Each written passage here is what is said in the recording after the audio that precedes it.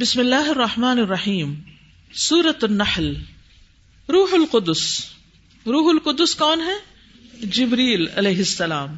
نزل بہ الروح الامین. اترے ہیں لے کر اس کو روح الامین، مراد ہے جبریل. فی ضیق، دل تنگ ہونے میں. یقال امر ضیق و ضیق. یہ عربی میں دونوں طرح لفظ آتا ہے، ضیق بھی آتا ہے اور ضیق بھی آتا ہے. مثل ہین و ہین، جیسے ہین اور ہین آسان. ولین و لین اور ملائم. ومیت و میت اور مردار یا مردہ. قال ابن عباس تتفیأ ظلالہ. ابن عباس کہتے ہیں تتفیأ ظلالہ، تتہیأ مانا ہے ڈلتا رہتا ہے. سبل ربک ذللا. سبل ربک ذللا شہد کی مکھی کے بارے میں آیا نا.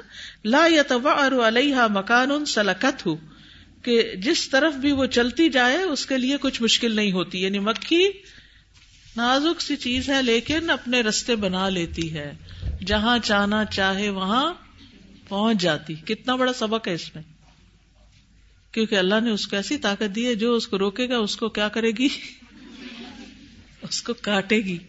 کیونکہ وہ کاٹتی ہے تو پھر کیا ہوتا ہے، لوگ اس کو خود ہی راستہ دے دیتے. جب مکھی سامنے آتی ہے، حالانکہ وہ اتنی سی ہوتی ہے، اس کو تو ذرا سی جگہ چاہیے گزرنے کی، تو کیا ہوتا ہے. اتفاق سے بھی میں باہر نماز پڑھ رہی تھی اور اتنی بڑی مکھی میرے آگے آ گئی تو میں نماز میں ہی سر ہلا دیا. تو میری وہ اتنا بے اختیاری عمل تھا کہ جان بوجھ کے نہیں کیا. تو اس میں آپ دیکھیے کہ اس کی یہ کوالٹی کہ کوئی اس کو راہ دے، یعنی کہ کتنی بڑی بات ہے کہ دوسرے اس کو راہ دیں. گول اورینٹڈ لوگ ہوتے ہیں، ان کو لوگ راستہ دیتے ہیں. یس، وہ کہتے ہیں ان کا وقت نہیں ضائع کرنا، ان کے بہت کام ہے. یہ کس نے سکھایا ان کو؟ جو کرنے والا ہے کام، اس کے عمل نے سکھایا کہ وہ فارغ بندہ نہیں ہے کہ جس کے ساتھ آپ ایسے ہی بیٹھ کے گپ شپ لگاتے رہے. کسی عالم سے کسی نے کہا نا، کہا ہے کچھ دیر کے لیے باتیں کریں. انہوں نے کہا پھر سورج کو بھی روک لو، وقت کو بھی ٹھہرا لو. وقت تو نہیں ٹھہرتا، تو فضول باتوں میں کس لیے وقت ضائع کریں. تو ہر وقت کچھ نہ کچھ مفید کام کرتے رہنا چاہیے. یا اللہ کی عبادت، یا اللہ کا ذکر، یا پھر بندوں کی خدمت، یا کسی کے کام آنا، یا کسی کو کوئی مشورہ دینا، کسی کی کوئی مشکل آسان کر دینا، کوئی اچھی رائے کسی کو دینا، امر بالمعروف کرنا، نہی عن المنکر کرنا. کچھ نہ کچھ اچھا کرتے رہنا جو ہماری آخرت میں کل کام آئے، اور یہ اپنے ہی فائدے کے لیے، کسی اور کے فائدے کے لیے نہیں. لیکن ہم کیا کرتے ہیں، ہم شہد کی مکھی سے بھی کمزور ہیں، بہت ہی کمزور. ایک تو اتنی محنت نہیں کرتے، تو ہزاروں میل کی اڑان کے بعد وہ ایک قطرہ شہد بناتی ہے، اور پھر اس کے بعد یہ کہ مختلف پھلوں کا رس چوستی ہے، یہ پھولوں کا، اور خراب پھلوں پہ نہیں بیٹھتی. اور اگر کوئی مکھی بیٹھ جائے تو دوسری اس کو مار ڈالتی ہیں، چھتے میں بھی نہیں آنے دیتی ہیں اس کو. یہ اس کا بائیک آؤٹ کر دیتے ہیں سب کہ تم باقیوں کو بھی خراب کرو گی، سارا شہد خراب کر دو گی، سارا کام خراب کر دو گی، آؤٹ.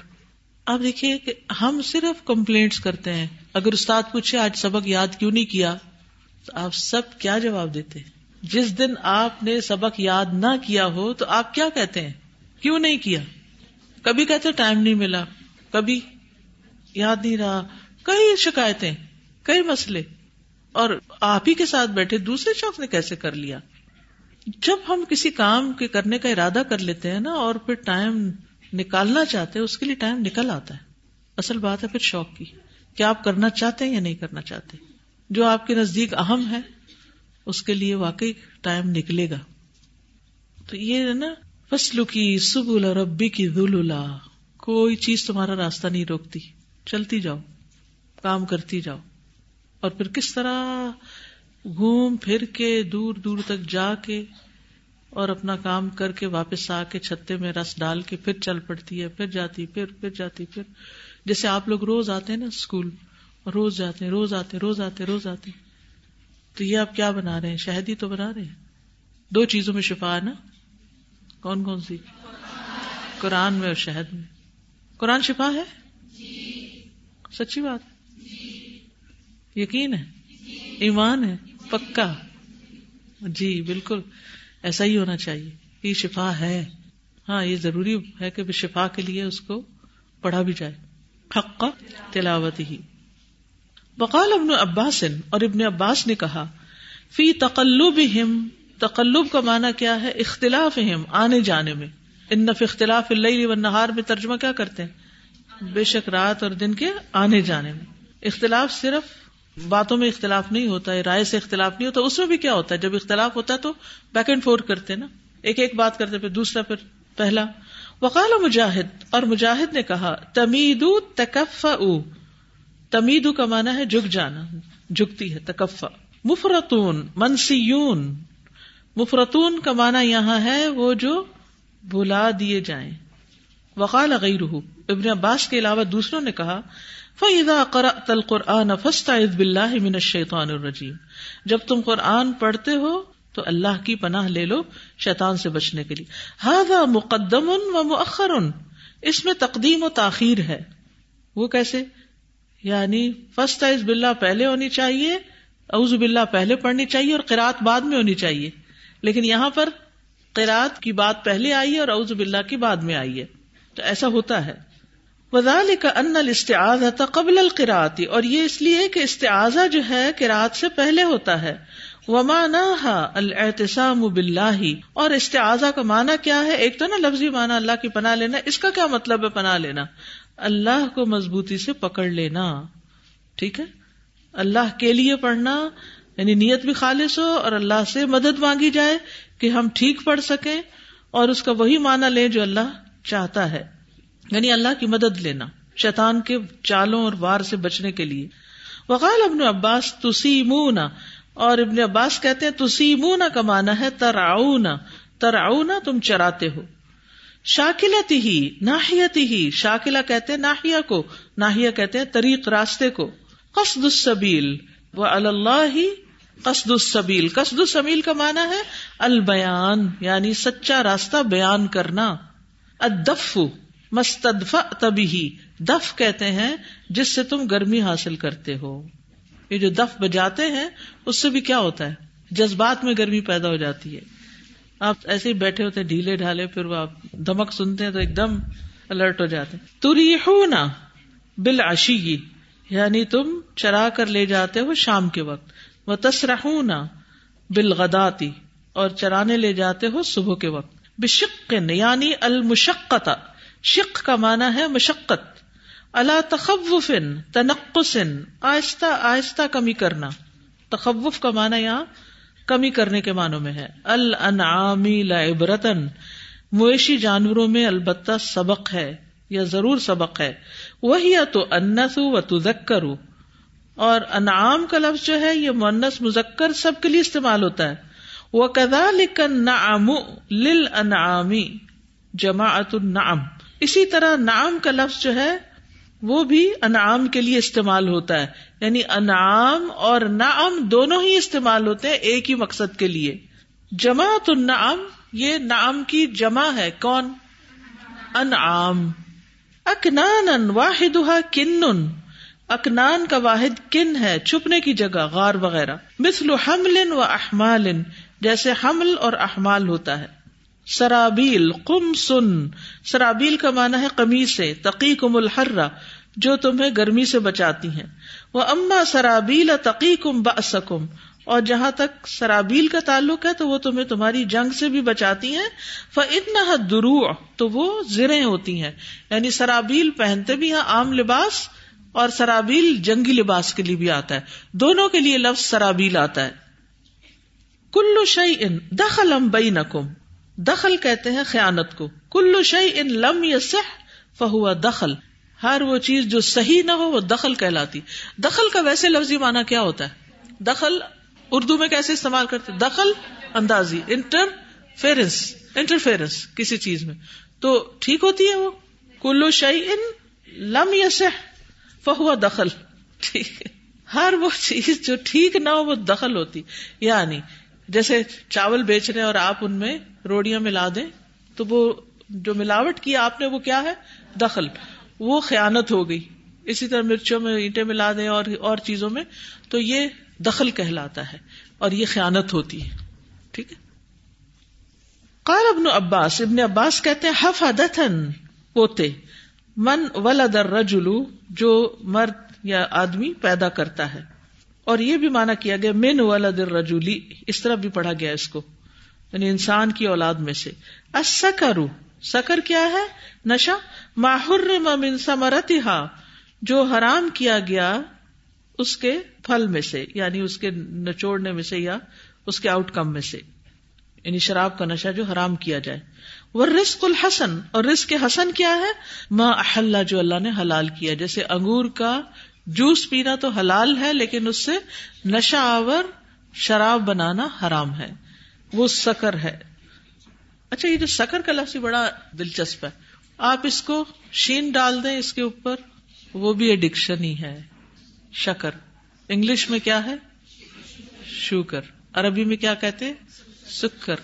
یعنی کامن سا فنامنا ہے نا کہ ہر زبان میں اس سے قریب قریب لفظ ملتے ہیں اس کے لیے، لیکن عربی میں سکر کیا ہے؟ نشہ. جو لوگ میٹھا کھانے کے عادی ہو جاتے ہیں ان کو جب تک میٹھا نہ ملے تو فنکشن نہیں کر پاتے، کام نہیں کر پاتے، ان کی باڈی جو ہے جواب دے دیتی ہے، ویکنس فیل ہوتی ہے ان کو. وقال ابن عیینہ عن صدقۃ انکاثن، ابن عیینہ صدقہ سے روایت کرتے ہیں انکاثن یعنی ٹکڑے ٹکڑے. یہ کیا قصہ ہے؟ ہی خرقاء، وہ اس عورت کی بات ہے جس کا نام خرقاء تھا. خرقہ، پتہ نہیں آپ کی زبان میں خرقہ استعمال ہوتا کہ نہیں؟ کوئی ہے آپ میں سے جو خرقہ بولتے ہو کہیں کسی کے لیے؟ کوئی بھی نہیں. ہماری پنجابی میں خرقہ کا لفظ استعمال ہوتا ہے، جو یہ تلنگانگ سائڈ کی پنجابی ہے یا ہند کو کہہ لیں، اس کو خرقہ کہتے ہیں ایسے ہی بے وقوف کو، لاؤبالی بے وقوف شخص. دیکھیں اپنی زبان سے کبھی شرماتے نہیں. زبان کیا ہے؟ Mother tongue. خاص طور پر اس کا بھی ہمیں خاص طور پر یہ جو ہے نا پنجابی، ان کو بڑا کمپلیکس ہے اپنی زبان کا. یہ کمپلیکس میں نے سندھ میں نہیں دیکھا، سندھی زبان بولنے والوں کو، یہ میں نے پشتو بولنے والوں کو نہیں دیکھا. یہ کمپلیکس پنجاب میں بہت دیکھا ہے کہ اپنی زبان چھوڑ بیٹھتے ہیں اور بولتے نہیں ہیں، یا کوئی پوچھ بیٹھے تو لگتا ہے جیسے کوئی کہ جرم کیا. شاید اس لیے کہ بہت سخت زبان ہے. سرائکی لوگ بھی، ان کو کوئی کمپلیکس نہیں ہے، جہاں ملیں گے ان کا کوئی سرائکی ہو تو ان کا سگا بھائی ہوتا ہے، کیونکہ زبانیں قریب لے آتی ہیں نا، زبانیں قریب لے آتی ہیں انسان کو. سندھی، وہ سندھ کارڈ چلتا ہے کس لیے؟ زبان کی بنا پر. سندھی کو کہیں بھی ملے، کیونکہ ٹریولنگ کے دوران ایسا ہوتا ہے نا کہ مختلف لوگوں سے ملنے کا، وہ محفل میں بیٹھے ہیں، ایک اچھا فنا ایک دم اٹھ کے گلے ملنا شروع ہو جائیں گے جیسے کوئی اپنا مل گیا. لیکن پنجاب میں یہ والی محبت نہیں ہے. شاید یہاں کی مٹی کا کوئی اثر ہے یا کیا ہے، لیکن میں آپ کو یہ ایک ایڈوائس دوں گی کہ آپ جو اصل ہے نا اس کو کبھی نہ بھولیں. ہم سب ویسے کون ہیں؟ اصل کیا ہماری؟ ہم کس کی اولاد ہیں؟ آدم علیہ السلام کی. ہم کوئی بھی ہیں، ہم انگریزی بولیں، ہم اردو بولیں، ہم پنجابی بولیں، ہم پشتو بولیں، سندھی بولیں، سب ایک ماں باپ کی اولاد ہے. کیا کسی کو کسی پر کوئی فخر ہے؟ نہیں. کوئی کسی سے بڑا ہے نہیں سوائے تقویٰ کے، اور تقویٰ کا حال کس کو معلوم ہے؟ اللہ کو.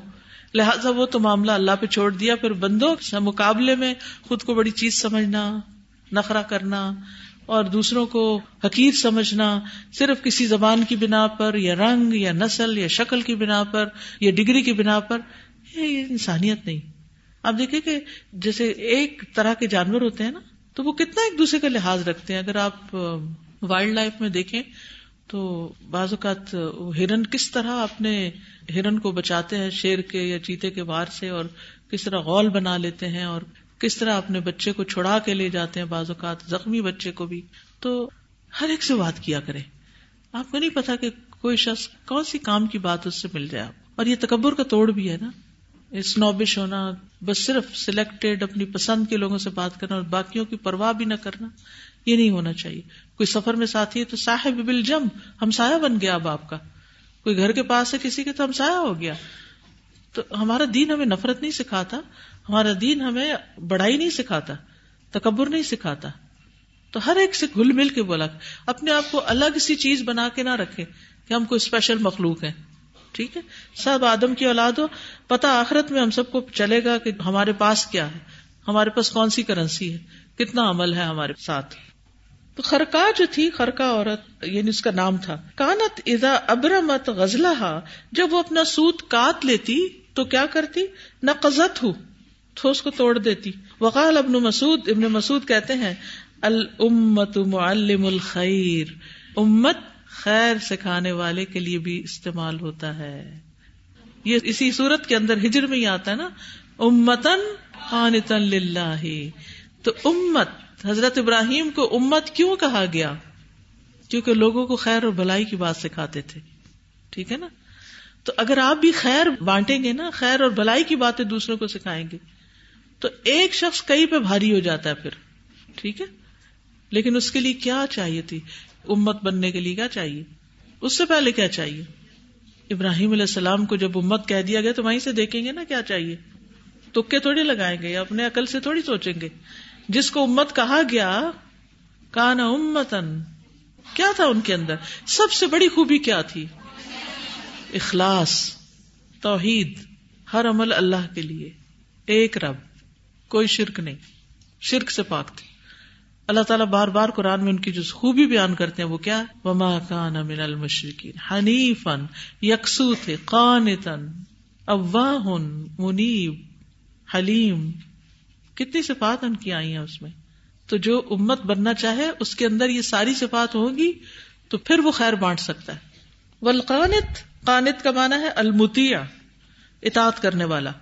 باب قولہ تعالی ومنکم من یرد الی ارذل العمر، اللہ تعالیٰ کا فرمان ہے ومنکم، اور تم میں سے بعض ایسے ہیں، من یرد، جو لوٹا دیے جاتے ہیں، الی ارذل العمر، ارذل العمر کی طرف. اللہ اکبر، یعنی بیکار عمر کی طرف. حدثنا موسى بن اسماعیل حدثنا ہارون بن موسى ابو عبد اللہ الاعور عن شعیب عن انس بن مالک رضی اللہ تعالی عنہ. انس بن مالک رضی اللہ عنہ کہتے ہیں ان رسول اللہ صلی اللہ علیہ وسلم کان یدعو، رسول اللہ صلی اللہ علیہ وسلم یہ دعا کیا کرتے تھے، اعوذ بک من البخل والکسل وارذل العمر وعذاب القبر وفتنة الدجال وفتنة المحیا والممات. اے اللہ میں تیری پناہ مانگتا ہوں بخیلی اور سستی سے، اور ارذل العمر یعنی نکمی اور خراب عمر سے، اور قبر کے عذاب سے، اور دجال کے فتنے سے، اور زندگی اور موت کے فتنے سے. ارذل العمر وہ ہے جس میں آدمی اتنا بوڑھا ہو کہ بالکل بے عقل ہو جائے. پرسن ٹو پرسن ویری کرتا ہے. کچھ لوگ بہت ارلی ایج میں اپنا حافظہ کھو بیٹھتے ہیں یا ان کو کوئی بات سمجھ نہیں آتی، لیکن کچھ لوگ مینٹلی بہت اسٹرانگ ہوتے ہیں. علامہ البانی کے بارے میں آتا ہے کہ 84 ایئرز میں وہ خود ڈرائیو کر لیتے تھے اور ان کو احادیث یاد تھی اور وہ گھنٹوں لائبریری میں بیٹھتے تھے. تو وہ ارذل العمر ان کی جو تھی اس تک نہیں پہنچے، حالانکہ وہ 84. تو ہم ایئرز کے ساتھ نہیں کہہ سکتے. کچھ لوگوں نے کیا بھی ہے کہ 75 سال کی عمر سے 90 سال کی عمر جو ہے یا آن ورڈز یہ ارذل العمر ہے. نہیں، ویریز پرسن ٹو پرسن. ہر بندے کی طاقتیں دوسرے سے الگ ہوتی، اس لیے دعا مانگنی چاہیے. اللہم متعنا باسماعنا وابصارنا وقواتنا ابدا ما احییتنا. جب تک ہم زندہ ہیں اللہ ہمارے یہ کان، آنکھیں، یہ سب کام کرتے رہیں. دیکھیں ان میں سے کوئی بھی چیز چلی جاتی ہے تو زندگی بڑی مشکل ہو جاتی. نابینا ہو جائے کوئی یا کوئی بہرا ہو جائے تو دوسرے اس سے اریٹیٹ ہونے لگتے کہ یہ بات کیوں نہیں سنتے، یا پھر دانت چلے جائیں یا کوئی بھی، یا چلنا پھرنا معدوم ہو جائے، انسان بالکل بیڈ ریڈن ہو جائے، یا پھر یہ کہ کوئی بات اس کو سمجھ نہ آئے. تو یہ بڑی تکلیف دہ عمر ہو جاتی ہے پھر انسان کے اپنے لیے بھی اور دوسروں کے لیے بھی. اس لیے انسان کو دعا کرنی چاہیے. اور پھر عذاب القبر، ایک فتنۃ القبر ہوتا ہے اور ایک زندگی کا فتنہ، فتنۃ المحیا والممات. زندگی کا فتنہ کیا ہے کہ انسان دنیا میں اتنا مشغول ہو جائے کہ آخرت بھول جائے اور اللہ کی یاد بھول جائے، شریعت کے احکام ادا نہ کر سکے. اور موت کا فتنہ سکرات سے شروع ہوتا ہے، جب جان نکلنے لگتی ہے اس وقت شیطان انسان کا ایمان بگاڑنے لگتا ہے. تو اس لیے نبی صلی اللہ علیہ وسلم ان تمام آفتوں سے پناہ مانگتے تھے، اپنے رب کے مدد مانگتے تھے کہ اللہ ان چیزوں سے بچانا. اور خاص طور پر آیت میں جو آ رہا ہے وَمِنْكُمْ مَنْ يُرَدُّ إِلَىٰ أَرْذَلِ الْعُمُرِ، تو ارذل العمر سے پناہ مانگی گئی ہے کہ اللہ انتہا درجے کا بڑھاپا آنے سے پہلے ہی اٹھا لینا، کہ جس میں انسان بچے کی طرح ہو جائے. وَمَن نُعَمِّرْهُ ننکس فی الخلق افلا تعقلون. کہ انسان واپس اپنے بچپن کی طرف لوٹ جاتا ہے جب وہ کمزور تھا, اس کی ساخت ہلکی تھی, عقل سمجھ بھی کم تھی, وہی والی حرکتیں پھر وہ بڑھاپے میں کرنے لگتا ہے. اور ارذل العمر کا ایک معنی ابن بطال نے یہ بھی کیا ہے, ایسی کمزوری جو فرائض کو ادا کرنے سے مانے ہو. نہ انسان نماز پڑھ سکے, نہ روزہ رکھ سکے, کیونکہ کچھ آپ نے بوڑھے ایسے دیکھے ہوں گے نا, ان کو ہوش ہی نہیں ہوتا, نماز کے وقت کا ہی نہیں پتا, رمضان آیا نہیں آیا پتہ ہی نہیں ہے, اپنا آپ بھی نہیں سنبھال سکتے, ٹوٹلی دوسروں پر ڈیپینڈنٹ ہو جاتے ہیں. تو یہ ارذل العمر ہو جاتی ہے.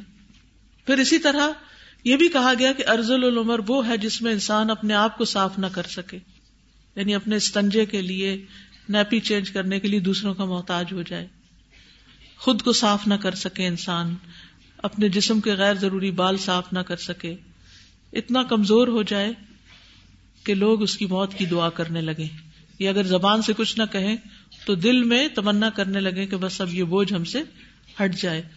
تو اللہ کسی کا محتاج نہ کرے ہمیں. کوئی کچھ کہنا چاہے تو کہہ سکتا ہے. السلام علیکم استاذہ. ایک تو یہ جو ہم نے حدیث پڑھی سورہ فاتحہ کے حوالے سے سبع المثانی, اس میں یہ چیز بھی ہے بعض اوقات ہم کسی کو ٹیچ کرنا چاہتے ہیں لیکن ہم سکھاتے ہوئے دوسروں پہ زیادہ ڈیپینڈنٹ ہوتے ہیں. اب یہاں پہ جیسے وہ لیٹ بھی آئے لیکن پھر بھی نبی صلی اللہ علیہ وسلم نے جو چیز سکھانی تھی وہ سکھا دی. ہمارے پاس جب کوئی لیٹ آتا ہے تو ہم اسے کہتے ہیں کیونکہ آپ ٹائم پہ نہیں آئے تھے تو اللہ حافظ, اب آپ کو نہیں ہم سکھائیں گے.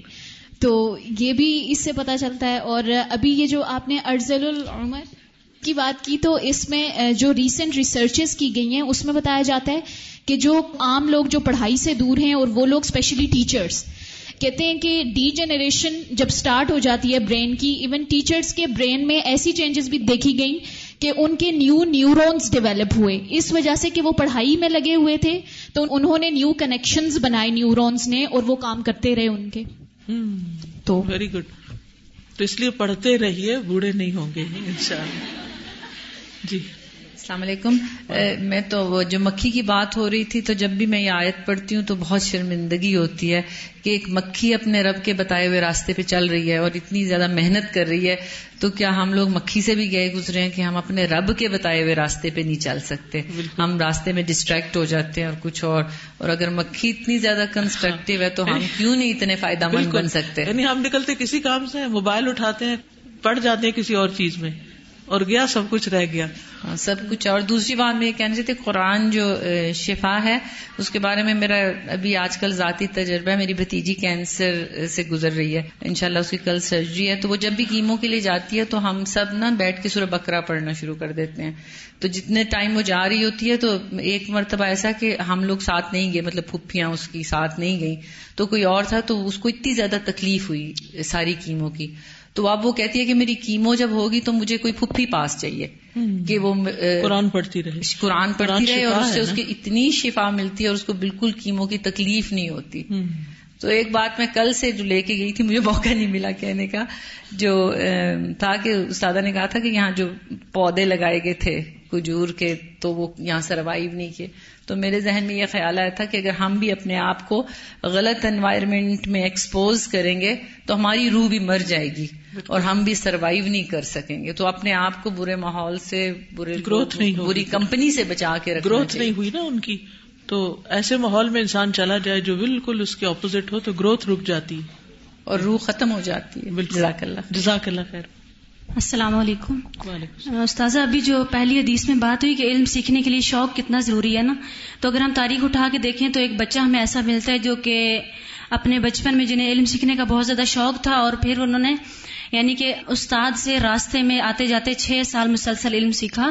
اور وہ ان کا روٹین یہ تھی کہ جب استاد راستے میں ہوتا تھا وہ گھوڑے پہ سوار تھے, یہ پیدل چلتے ہوئے ان سے علم سیکھتے تھے, اور آج ہم انہیں امام غزالی کے نام سے یاد کرتے ہیں. تو اگر آپ کچھ بننا چاہتے ہیں تو اس کے لیے دل میں علم کا شوق ہونا چاہیے, پھر اللہ تعالیٰ آپ کو کامیابیاں دے. بالکل.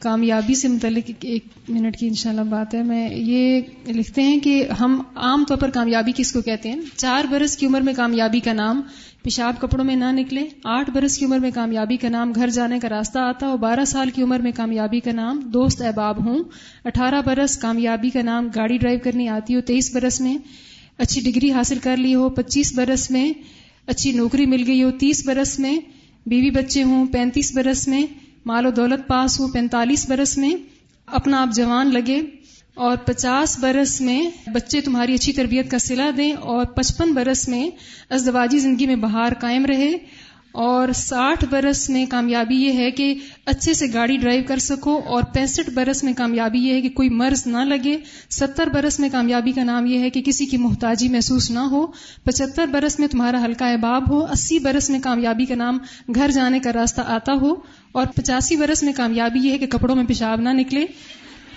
پھر وہی واپس آ گئے. یہ واپس ومن نعمرہ ننکسہ فی الخلق افلا یعقلون.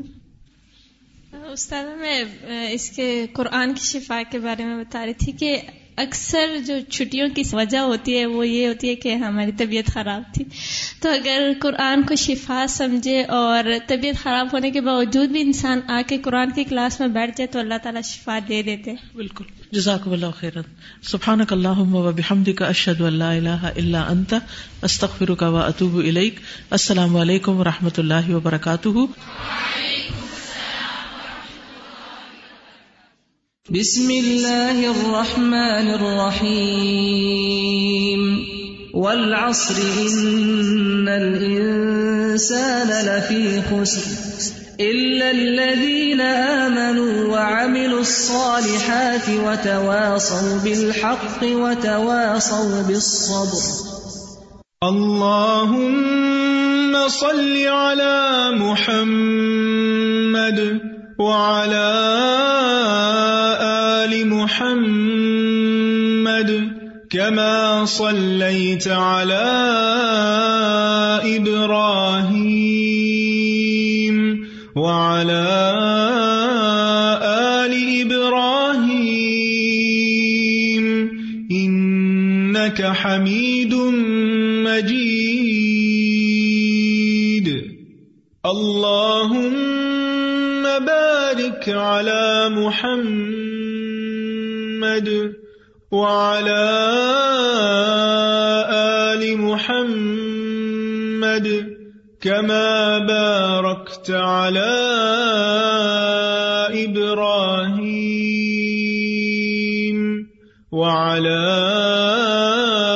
آل إبراهيم